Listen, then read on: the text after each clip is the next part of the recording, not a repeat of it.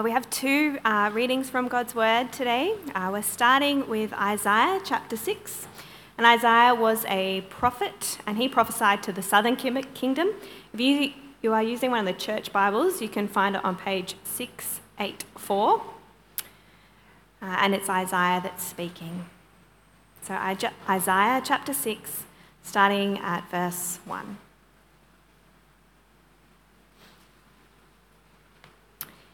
In the year that King Uzziah died, I saw the Lord, high and exalted, seated on a throne, and the train of his robe filled the temple.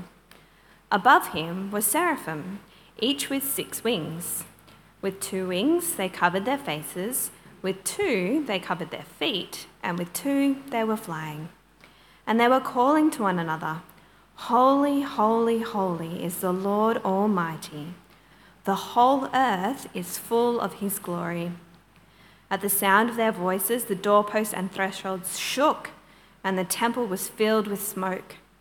Woe to me, I cried, I am ruined, for I am a man of unclean lips, and I live among a people of unclean lips, and my eyes have seen the King, the Lord Almighty. Then one of the seraphim flew to me with a live coal in his hand, which he had taken with tongs from the altar. With it he touched my mouth and said, See, this has touched your lips. Your guilt is taken away, and your sin atoned for. Then I heard the voice of the Lord saying, Whom shall I send, and who will go for us? And I said, Here am I, send me. He said, Go and tell this people, be ever hearing, but never understanding. Be ever seeing, but never perceiving. Make the heart of this people calloused. Make their ears dull and close their eyes. Otherwise, they might see with their eyes, hear with their ears, understand with their hearts, and turn and be healed. Then I said, For how long, Lord? And he answered, Until the cities lie ruined and without inhabitant, until the houses are left deserted and the fields ruined and ravaged, until the Lord has sent everyone far away and the land is utterly forsaken. And though 1/10 remains in the land, it will again be laid waste. But as a terebinth and oak leave stumps when they are cut down, so the holy seed will be a stump in the land. Our second reading comes from Mark chapter 4. That will help you to read along. We're starting at verse 1. If you're using the church Bibles, you'll find it on page 1004. So we're reading from Mark chapter 4, starting at verse 1. So 1004 if you've got the church Bibles.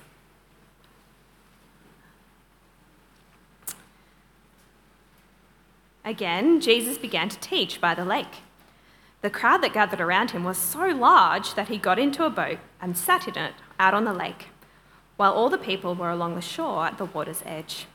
He taught them many things by parables, and in his teaching said, Listen, a farmer went out to sow his seed. As he was scattering the seed, some fell on the path, and the birds came and ate it up. Some fell on rocky places where it did not have much soil. It sprang out quickly because the soil was shallow. But when the sun came up, the plants were scorched, and they withered because they had no root. Other seed fell among thorns, which grew up and choked the plants, so that they did not bear grain. Still other seed fell on good soil. It came up, grew, and produced a crop, some multiplying 30, some 60, some 100 times. Then Jesus said, Whoever has ears to hear, let them hear. When he was alone, the 12 and the others around him asked him about the parables. He told them, The secret of the kingdom of God has been given to you, but to those on the outside, everything is said in parables, so that they may be ever seeing but never perceiving, and ever hearing but never understanding. Otherwise, they might turn and be forgiven." Then Jesus said to them, "Don't you understand this parable? How then will you understand any parable? The farmer sows the word. Some people are like seed along the path where the word is sown. As soon as they hear it, Satan comes and takes away the word that was sown in them. Others, like seed sown on rocky places, hear the word and at once receive it with joy. But since they have no root, they last only a short time. When trouble or persecution comes because of the word, they quickly fall away. Still others, like seed sown among thorns, hear the word, but the worries of this life, the deceitfulness of wealth, and the desires for other things come in and choke the word, making it unfruitful. Others, like seed sown on good soil, hear the word, accept it, and produce a crop, some 30, some 60, some 100 times what was sown. He said to them, "Do you bring in a lamp to put it under a bowl or a bed? Instead, don't you put it on its stand? For whatever is hidden is meant to be disclosed, and whatever is concealed is meant to be brought out into the open. If anyone has ears to hear, let them hear." "Consider carefully what you hear," he continued. "With the measure you use, it will be measured to you, and even more. Whoever has been given more, whoever does not have, even what they have will be taken from them." He also said, "This is what the kingdom of God is like. A man scatters seed on the ground. Night and day, whether he sleeps or gets up, the seed sprouts and grows, though he does not know how. All by itself, the soil produces grain. First the stalk, then the head, then the full kernel in the head. As soon as the grain is ripe, he puts the sickle to it, because the harvest has come." Again he says, "What shall we say the kingdom of God is like? Or what parable shall we use to describe it? It is like a mustard seed, which is the smallest of all seeds on earth. Yet when planted, it grows and becomes the largest of all garden plants, with such big branches that birds can perch in its shade." With many similar parables, Jesus spoke the word to him, as much as they could understand. He did not say anything to them without using a parable. But when he was alone with his own disciples, he explained everything. This is the word of the Lord.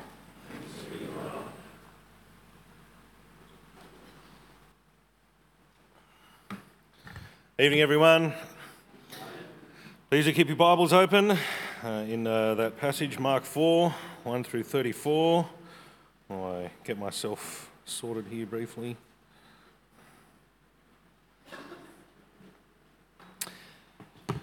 I'll lead us briefly in prayer and we'll get stuck into it. Let's pray. Heavenly Father, we thank and praise you that you're the God who speaks, and you do so powerfully in your word and in the power of your Spirit that's at work among us as we sit under your word. Despite the heat, Heavenly Father, please enable us to concentrate well, to rejoice and tremble at your word, to be shaped by it, to delight in it, and to become more like Jesus on account of taking it to heart. It's in his name we pray. Amen. All right. So here is an ancient Greek philosopher whose name is Epictetus, who clearly lived in the time when people's names sounded like a serious medical condition. Sorry, I can't come to the party later. I've got a big Epictetus. Now, I'm guessing most people will not know this guy's name. I wouldn't be surprised if some, maybe even many of us, are familiar with one of his more well-known sayings. You see, Epictetus said, "You got 2 ears and 1 mouth, so that you can listen twice as much as you speak." Now, it's probably undergone many variations from lots of people since, but that's the basic gist. Now, me with my irreverent humour feels like responding to him, "Well, Epictetus, you've got 2 legs and 1 brain, so you should think less and walk away." But he does have a very, very important point, which is probably why his saying is well remembered. No doubt you and I have had times when our big mouth has got us into trouble, or has got us looking really silly. And if you think, oh, that's never, I talk all the time and I've never been in trouble or look silly. Anyway, but what does it mean to actually be a good listener? We know it's a thing. We know it's important for followers of Jesus, right? James, the writer James says, the tongue's really hard to tame. You should be quick to listen, slow to speak. What does it mean to be a good listener, not only in the sight of people, but in the sight of the one who created our ears and our mouths?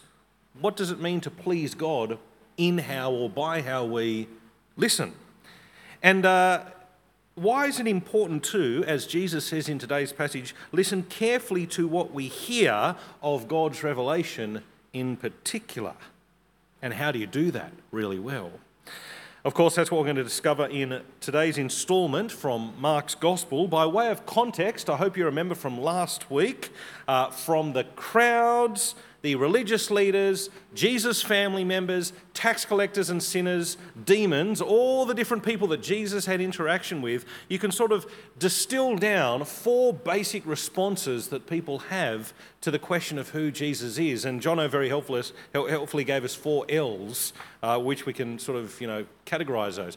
For some people, Jesus is the latest fad. He's good for a party trick, but we don't want to be much involved with him. For some, he is a liar. You remember last week, the whole blasphemy against the Holy Spirit. Jesus is in league with the devil, according to the Pharisees, so they call him a liar. For some, he's a lunatic. You remember his family members said, we've got to get him out of that house because he's out of his mind. But of course, for those with ears to hear properly, he is Lord. He is clearly the Son of God, who God has made to be the Christ, the one who God has put in charge of all people and all things. And so, in this week's encounter, we get yet another huge crowd, but this time Jesus really goes on the front foot, and he starts doing something to separate those who kind of fit the first 3 L's from those that fit the last. Jesus speaks in parables, we're told, in order to actually divide his hearers, to push the outsiders further away and to draw, motivate, even provoke the insiders to grasp hold of him even more. From verse 1, I hope you can see in your Bibles there's a crowd again so huge that says Jesus had to get another time into a floating platform like he did in chapter 3. Then in verse 2, we read that he taught them many things, yes, but he taught them by parables. That's the big point of this verse. Now, some of you may have been taught, particularly if you're sort of my generation or up, that a parable is basically an earthly story with a heavenly meaning, like a simple way of explaining something really easily. I'm really sorry if you've been taught that, because it's thoroughly unbiblical and it's wrong and it's rubbish. More than any other of the teaching of Jesus in the Bible, the parables require explanation in order to be heard, right? The word parable itself is translated from a Hebrew word that means dark saying, a saying that sort of is hard to grasp. A really good example of a parable in the Old Testament is, you remember Samson gave a riddle to the Philistines. The whole point of him saying that was so that it will be very, very difficult for them to crack and understand. Jesus speaks parables because he's actually wanting it to be something that divides the crowd, something that even pushes people away. I think a really helpful way to think about a parable, and I spent ages coming up with this, so you better appreciate it, is a magnet. Remember the old horseshoe magnets? Everyone plays with them at some point. You put it against one that's, like the right way round for it to attract, and it really, sticks to it. But if it's the other way round, it just really repels, right? The same magnet can repel something or attract the other one, depending on the position that the other magnet is in. Jesus speaks in order to repel the crowd, such that only those who are genuinely keen, only those who are the right way round, or to use Jesus' words, only those who have the ears to hear will be attracted and will seek more. Beginning with a command that you can see there in verse 3, listen, he then gives the famous parable of the sower, or the parable of the 4 soils from verses 4 through 9, which I suspect all of us, or at least the vast majority of us, are pretty familiar with. It's a very famous and well-known parable. And I will go through it in just a moment, because Jesus goes through it.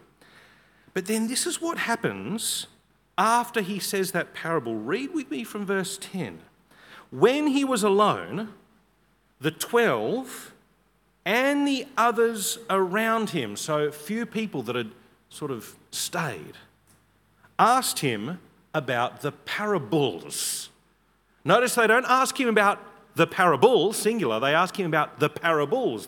Why are you teaching like this, Jesus? And so verse 11, it says he told them, the secret of the kingdom of God has been given to you, but to those on the outside, everything is said in parables, so that they may be ever seeing but never perceiving, and ever hearing but never understanding, otherwise they might turn and be forgiven.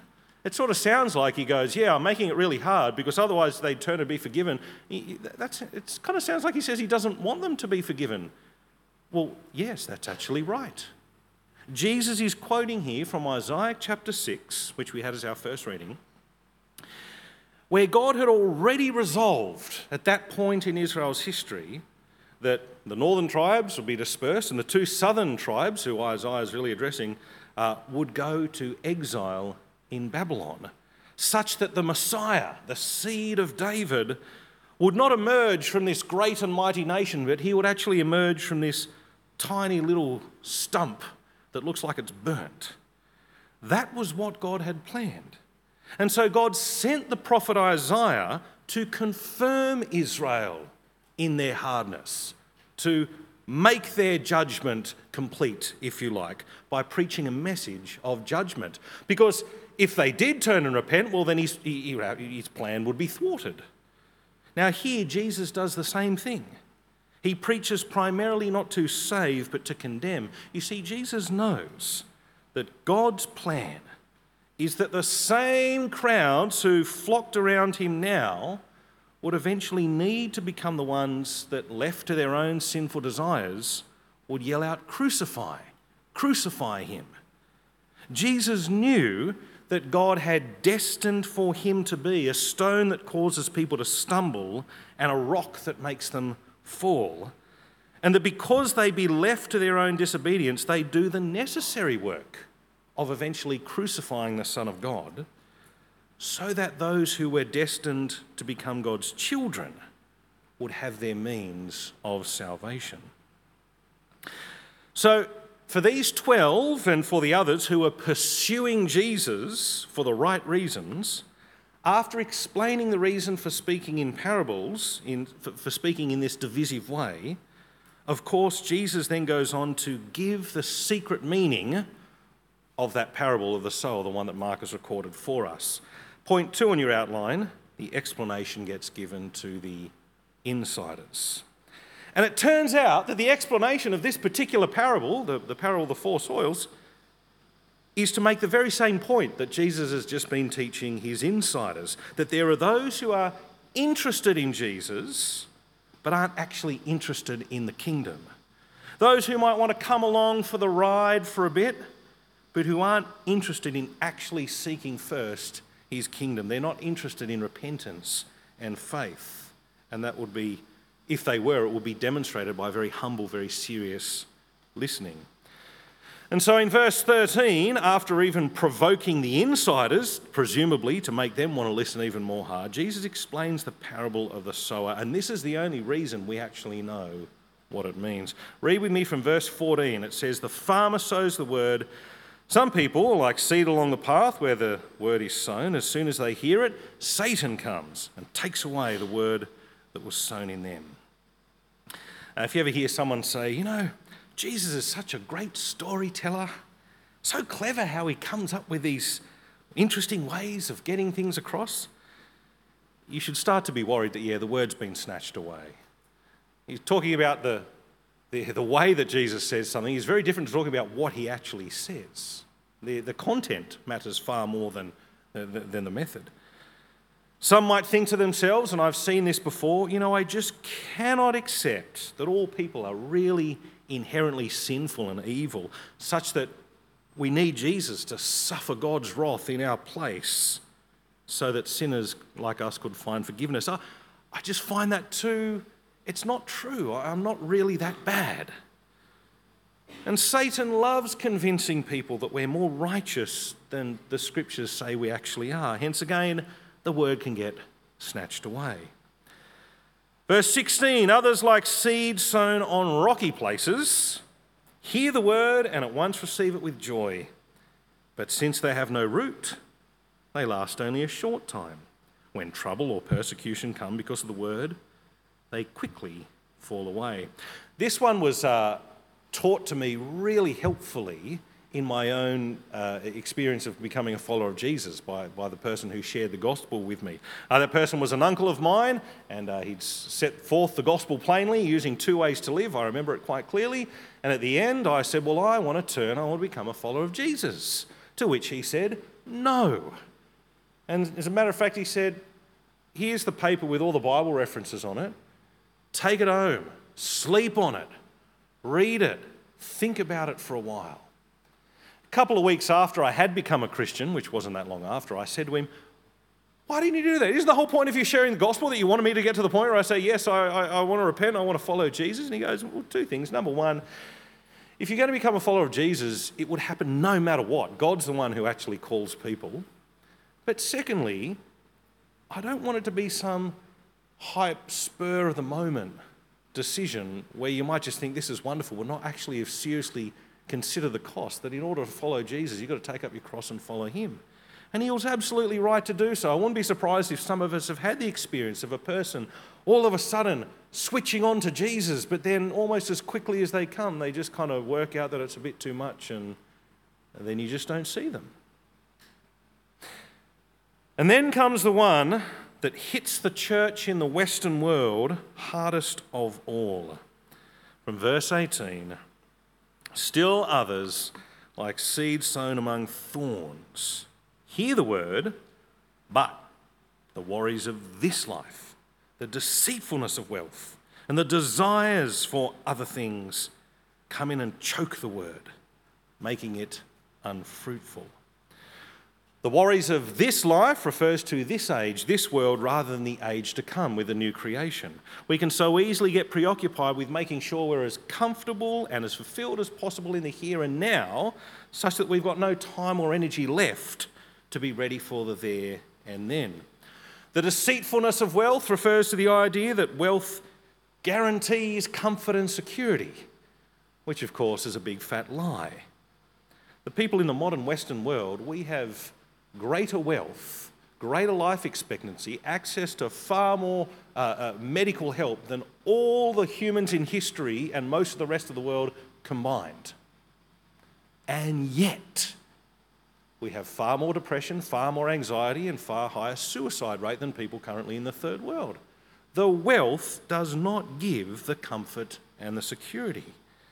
And as the church is increasingly infiltrated by our rich materialistic cultural way of thinking, so the deceitfulness of wealth chokes out the fruitfulness of the church.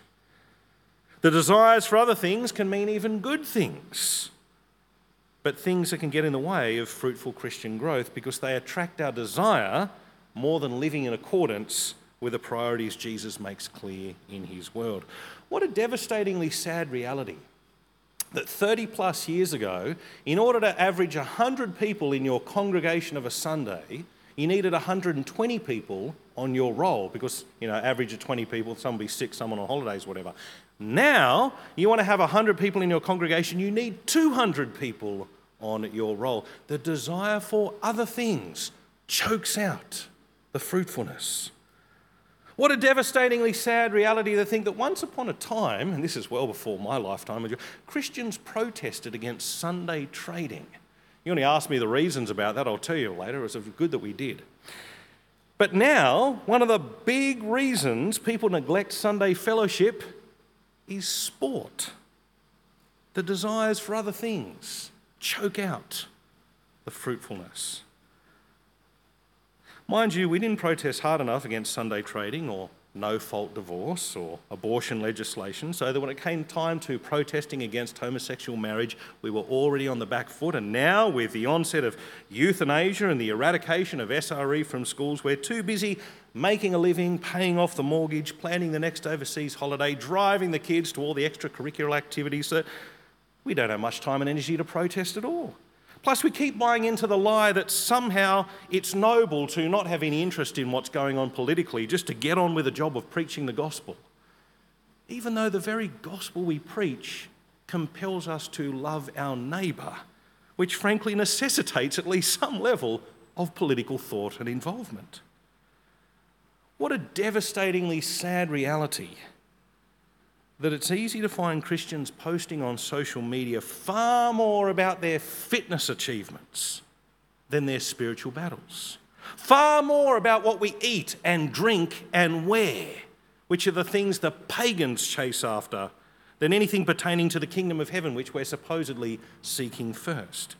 Satan's gospel is the gospel that says you can say yes to Jesus and also say yes to the world. What a beautiful gospel Satan has provided with. Yes, you can have Jesus and you don't have to give up any of the comforts, the pleasures, the desires, the wealth of this world. What a fantastic gospel if you're a demon. What a devastatingly sad reality that one of the biggest ways we see young people getting the life choked out of them is by the dating of, and sadly even the getting married to, the non-Christian. The fact that this is a big issue that as a youth minister I keep needing to confront shows how far behind we really are. The desire for other things chokes out the fruitfulness. During my time at Moore Theological College, there were some students who had given up rather lucrative careers in order to go into full-time vocational ministry, for which the pushback they got came understandably from their pagan friends who thought, why the heck would you do that? But even more so from Christian family members.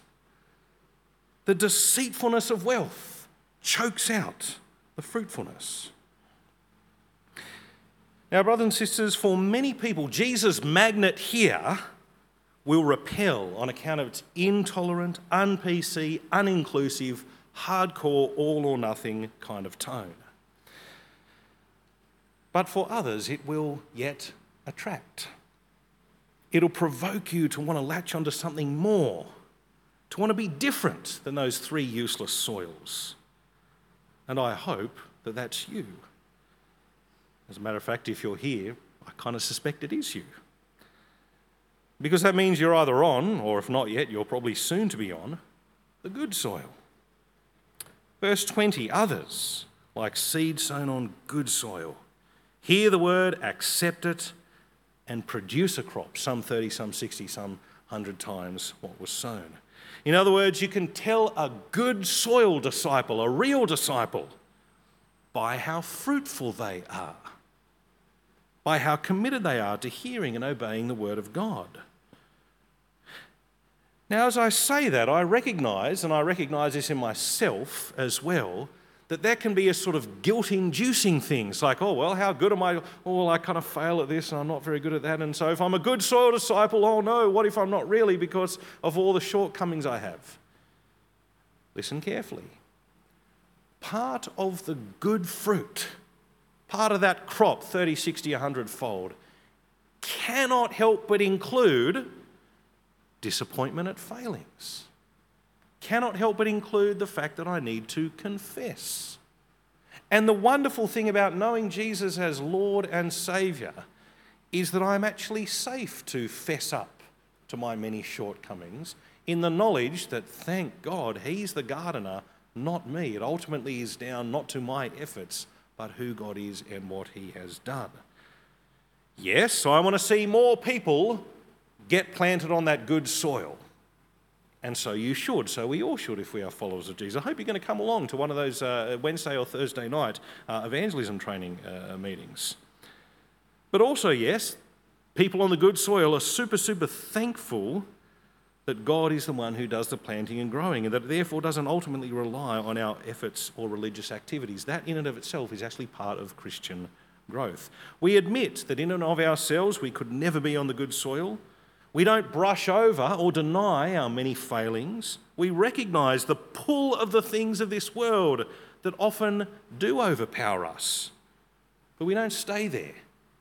We keep recognising the thorns for what they are and go, let's get away from that. We keep listening to the words of our God and Saviour. We keep repenting of our sins in the wonderful knowledge that He has done absolutely everything to ensure that you and I can say with conviction, there is now no condemnation for those who are in Christ Jesus. And ironically, the ones who are planted on the good soil are the ones who actually in the end find genuine comfort and security. We don't always get happiness in the world, but we do get joy. We don't always get wealth and prosperity, though frankly in our country we pretty much do, but we do get contentment. We might lose friends and family who are enslaved by the trimmings and trappings of this world, and yet we gain brothers and sisters and mothers in Christ, and in the age to come eternal life. So Jesus encourages you and I to be the kind of people who desperately and unashamedly cling to His word, to search intently for the meaning in His teaching, which is why we study the Bible at growth groups. Sign up if you haven't already. For all the light that Jesus' teaching sheds, it is still useless if the person is just going to keep their eyes shut. The person who doesn't make the effort to open. And Jesus He provokes you even to try hard to open them. Verse 21, look with me, verse 21. He said to them, do you bring a lamp out and put it under a bowl or a bed? Instead, don't you put it on its stand? For whatever is hidden is meant to be disclosed, and whatever is concealed is meant to be brought out in the open. Anyone who has ears, let them hear. And it's like a command, please, I want them to hear. And what does it mean for Jesus to hear properly? Verse 24, consider carefully what you hear. With the measure you use, it'll be measured to you, and even more. Whoever has will be given more. Whoever does not have, even what they have will be taken from them. Translation, if you go hard, if you grab on to the teacher and chase after him, even though the crowd has dispersed, and you say, teacher, please explain to me what you mean, well, then you are one who has, and you will therefore be given more. But if you're with the crowd who at the end of the day have had enough, that was a cool miracle, I'll come back tomorrow, whatever, then even what you do have will be taken away. This is why Mark, in the final section of tonight's passage, includes a bit more teaching that Jesus gave to the crowds that warns them unless they actively seek the kingdom, which you do by careful listening, then it can just easily be missed. From verse 26, he gives another parable of the sower who had no idea how the planted seeds turn into a crop, but he's really happy that they do, and he harvests them at the end. In fact, there's such a great difference between the putting the seed in the ground and what happens at the end, the big growth of the crop that gets put to the sickle, that it kind of might take you by surprise if you sort of don't know that it's happening. That's really what the final parables are about. But we'll look at the very last one. Read from me verse 30.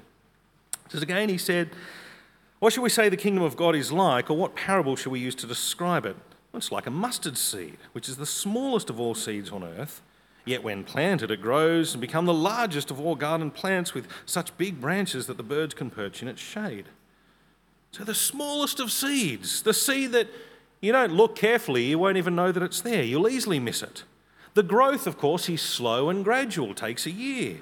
So unless you know that it's happening, you might not even realise until it's too late, until it's time for the sickle. Good listening means putting in the effort to understand the Word of God. It's actually active listening. It involves letting God's Word change and shape your feelings and expectations rather than letting your feelings and expectations shape God's Word. It means ordering your life and your priorities around God's kingdom rather than ordering God's kingdom around your life and your priorities. See, naturally, you won't do this. It'll be like a mustard seed that you won't even see. You've actually got to take note, do the work. If I had to put this slab of Mark's teaching into a simple sentence, I'd say something like, genuine members of Jesus' kingdom will humbly and painstakingly cherish. I had to choose the really hard and the really good, right? Painstakingly cherish what God has revealed in His Word. That's what the magnet of Jesus, though repellent, is also provoking people to do. And of course, there are two kinds of people that this magnet's going to work on. I'll speak to the first of those who are not yet repelled. They're actually seeking, but not yet happy to identify as a follower of Jesus. If that's you, I don't know everyone here tonight, if that's you, first of all, praise God that you are here. You're doing the right thing. If you want to find out about Jesus, this is an excellent way of doing it. We read the Word of God here and teach it. We believe that Jesus Christ is the Son of God. This is a place to find out about Jesus. You've heard the saying, it's always good to keep an open mind, and that's true when it comes to seeking. However, Jesus will eventually leave this crowd and go elsewhere. The idea of having an open mind is so that sooner or later it closes on something. It settles on something. There are people who just always eternally seem to have an open mind, and that's a good way to ensure that your brain will fall out. You actually need to have it open in order to say, yes, this is where I'm going to put the stake down. I know we're only 4 chapters into Mark's Gospel, but if you know already that Jesus really is Lord, it's so patently obvious that God has sent this man to be the ruler over your life, then stop seeking. Close the mind in this sense and embrace him as Lord and Saviour. Say, you know what? I'm going to take the step. I'm going to start living for Jesus. Let him and his priorities be more important than me and my priorities. If you want to do that, for goodness sake, come and talk to me. That'll be a really, really good thing to talk about. But for what I suspect is the majority of us here, that we have found, that we have tasted and seen that the Lord is good, that we recognise Jesus as our Lord and Saviour, that we recognise him as the one who underwent the wrath that you and I deserve, such that we could be the fruitful children of God who are in the process of multiplying in terms of our fruitfulness. The application of the parables is almost basically the same. Now that you have found, keep on seeking.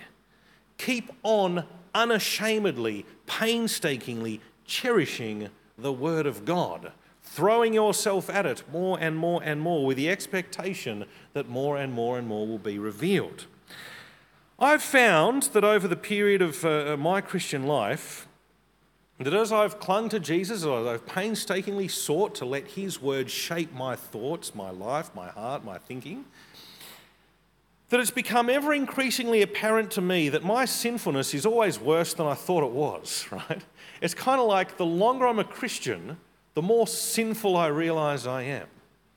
Now, if I was just to leave it there, that would be really sad. That would be what some theologians call a way to spiritual depression. But that's not the only thing I realise. You see, I also cannot help but realise, as I keep looking at who Jesus is and what he's done, as I keep grappling with his word, that God is so infinitely holy, but part of his holiness is actually expressed in his loving kindness, his grace.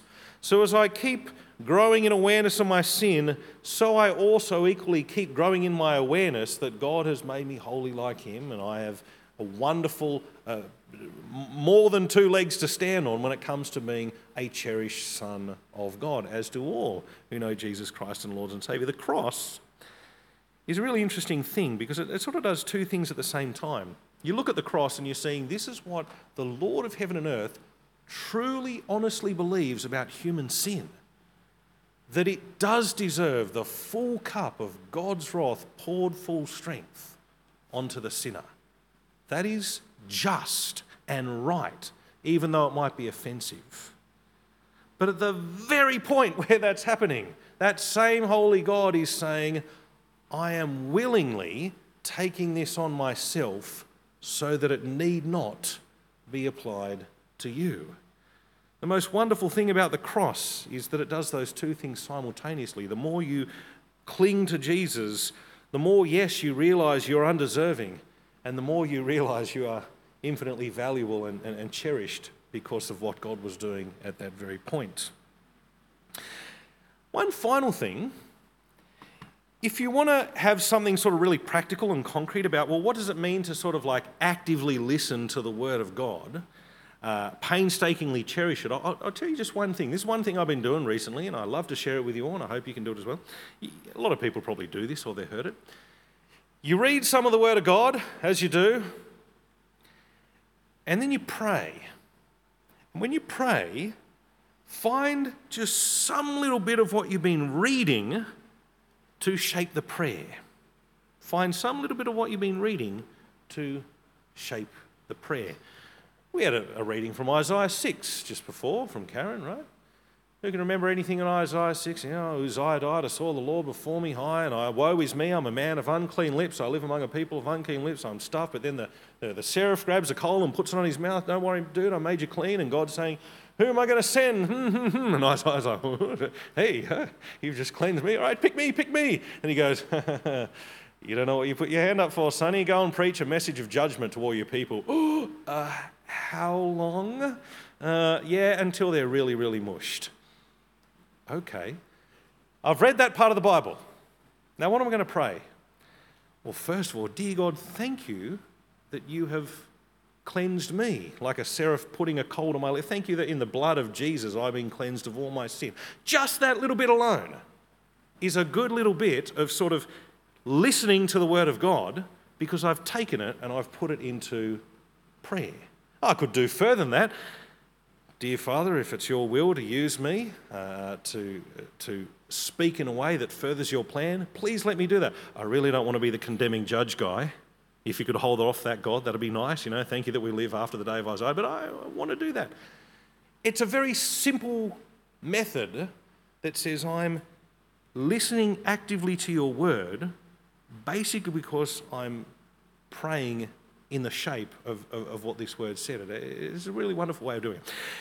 You might have questions, comments, stuff you want to say about that. You can do that in the QR form. I'm going to lead us in prayer, and we'll go to our next thing. Let's pray. Heavenly Father, thank you so much for our Lord and Saviour Jesus Christ, who speaks only ever always for our good. And thank you that as insiders, we're able to grapple with his word, and we're able to be given more and more. Father, may we be those who delight to produce more and more Christian fruitfulness. May we be those who look for opportunities to see more people get planted on the good soil. May we continually be unashamed to confess our many failings and shortcomings in the wonderful, assuring knowledge that really it's ultimately because of who you are and what you've done that we can be absolutely assured of having no condemnation. Commit ourselves to him and his service this week in Jesus' name. Amen.